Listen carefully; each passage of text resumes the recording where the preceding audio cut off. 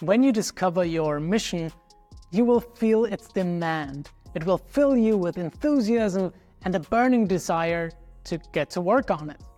William Clement Stone. Your mission describes what it is you're actually doing to get closer to your vision and to fulfill your purpose.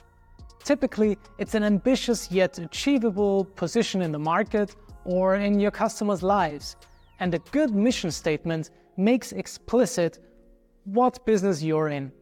It will help you prioritize and get to work. So, what is it that you do?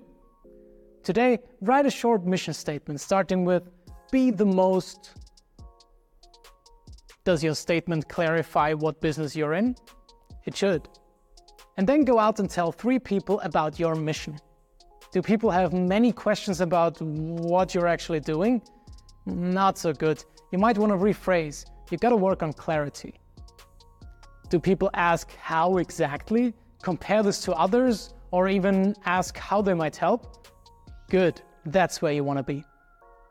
This is it for day 6 of the Daily Founder. Share your mission and challenge results in the Daily Founder community group on austrianstartups.com. Join the conversation and find more content and, of course, like-minded people in the group. Let's do this.